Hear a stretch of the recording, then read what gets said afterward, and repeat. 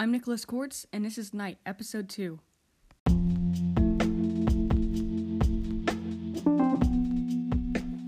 First off, main events.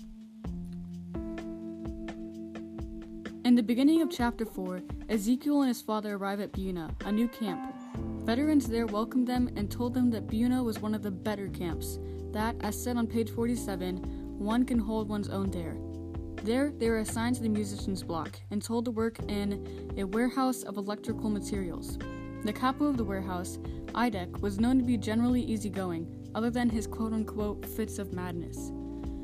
Another main event was when the American planes bombed the camp. The text states that every bomb filled us with joy. In Chapter 4, hangings were introduced, in which all residents of the camp would surround the gallows where a prisoner would be condemned for his actions and killed. On the last day of the year, the Jews had Rosh Hashanah, a religious celebration and praising of God. Ezekiel questioned his faith in this time, and for the first time, he began to doubt and detest God. There was also selection, in which prisoners were selected to be killed as they were no longer of use. While Ezekiel passed, his father did not, and they thought it would be the last time they ever saw each other. Thankfully, in the more specific selections, out of the already selected, his father was not picked. Another main event was when the residents of Buna were evacuated as the battlefront was too close to the camp. All of the Jews were forced to run for hours until they got into an abandoned village where they could rest and sleep. Sadly, many of them never woke up. Last, the SS officers had another round of selection and then shoved the remaining Jews into topless cattle cars to be shipped to the center of Germany.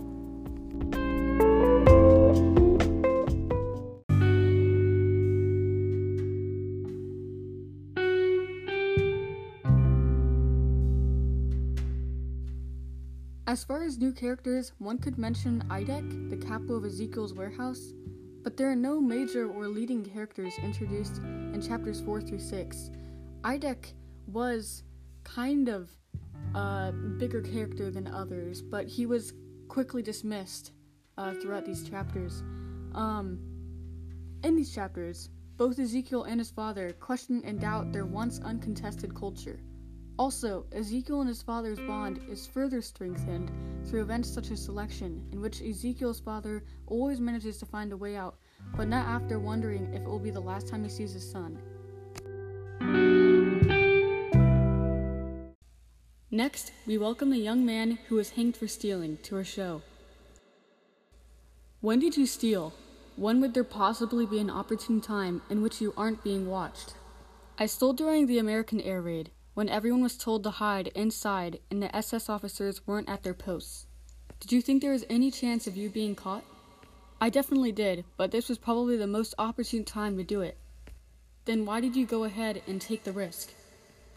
Because my life wasn't worth much. The Germans had been at it for a long time. They depleted me and my friends to nothing, and they didn't seem to be slowing down anytime soon. I was going to die one more way or another. Do you think you deserved your punishment? Definitely not. To be hanged for stealing? That's over the line. But of course, these are the same people who burn people to death if they aren't fit to work. It's not like it was a surprise. What do you think they should have done instead? Well, if we lived in a civilized world, then maybe to be in jail for half a year or so. But obviously, these people aren't at all civilized. In the camp, I think that this was no surprise to anyone. Any kind of rebellion against the control they have is monumental, not only to the Nazis, but also to the other Jews. It gives them a bit of hope, which the officers immediately want to do away with. Before you were hanged, you screamed out, "Long live liberty, my curse on Germany, my curse." Do you think you inspired others with your short rebellion before your death? Do you think you influenced anyone? I sure hope so. I wanted to give them a sense that not only I was truly a free person, but them as well. Unfortunately, even if I had inspired others, their short ounces of hope were definitely destroyed once I was killed in front of their eyes. In other words, even if I did inspire anyone, inspiration soon dwindled out.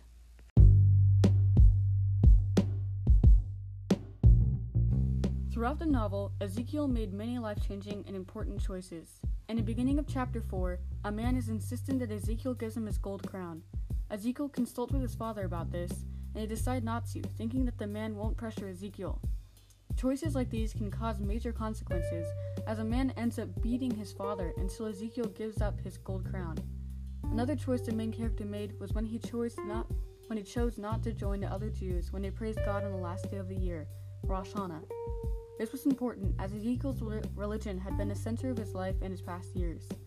To give up his religion was to give up a part of himself, but he did so because he didn't believe in or trust that part of himself anymore. When his camp had to be evacuated, Ezekiel had an injured foot. He had the option to stay at the camp because of his injury and not join the others who were evacuating. He chose to evacuate with his father, though, because he decided that he didn't want to split up with him. Although this caused him much pain in terms of his foot, it was nothing that he couldn't handle after the previous abuse he had suffered. Yet another important choice Ezekiel made was when he was trapped underneath bodies as he entered the abandoned village on the way to evacuate Buna. He could have stayed there and died, which seemed inviting since he could avoid any more pain, but thoughts of his father pushed him to struggle his way out. The same kind of circumstance occurred when he tried to go to sleep after lying down with his father at the village. However, he chose not to sleep, as he knew that this could possibly result in death, and he couldn't possibly leave his father alone. In most circumstances, his choices were greatly affected by his love and wanting to be with his father.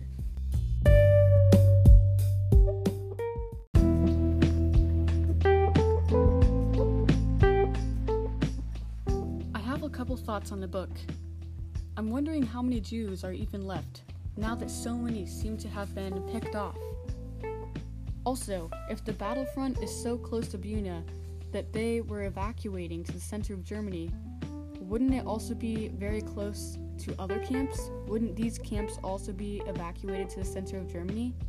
And when they say the center of Germany, do they already have a camp there, or are they shoving them into a newly made camp, or are they being put into a ghetto, like in the beginning of the novel? Last, I wonder how Ezekiel and his father haven't given up. Not only their physical state, but their mental state has been completely destroyed. There seems to be nothing to live for but each other. But wouldn't they realize the chances of one of them dying are so high that it might be smarter to die together and not have to have one bear the pain of the other's death? Continuing from that, I'm pretty sure that Ezekiel's father is going to die. And yet, how has Ezekiel survived to write this book? Because how would he have ever survived if the one thing that pushed him to survive was gone?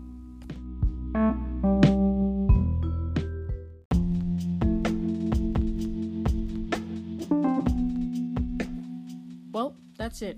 Thank you for joining me on episode 2 of Night.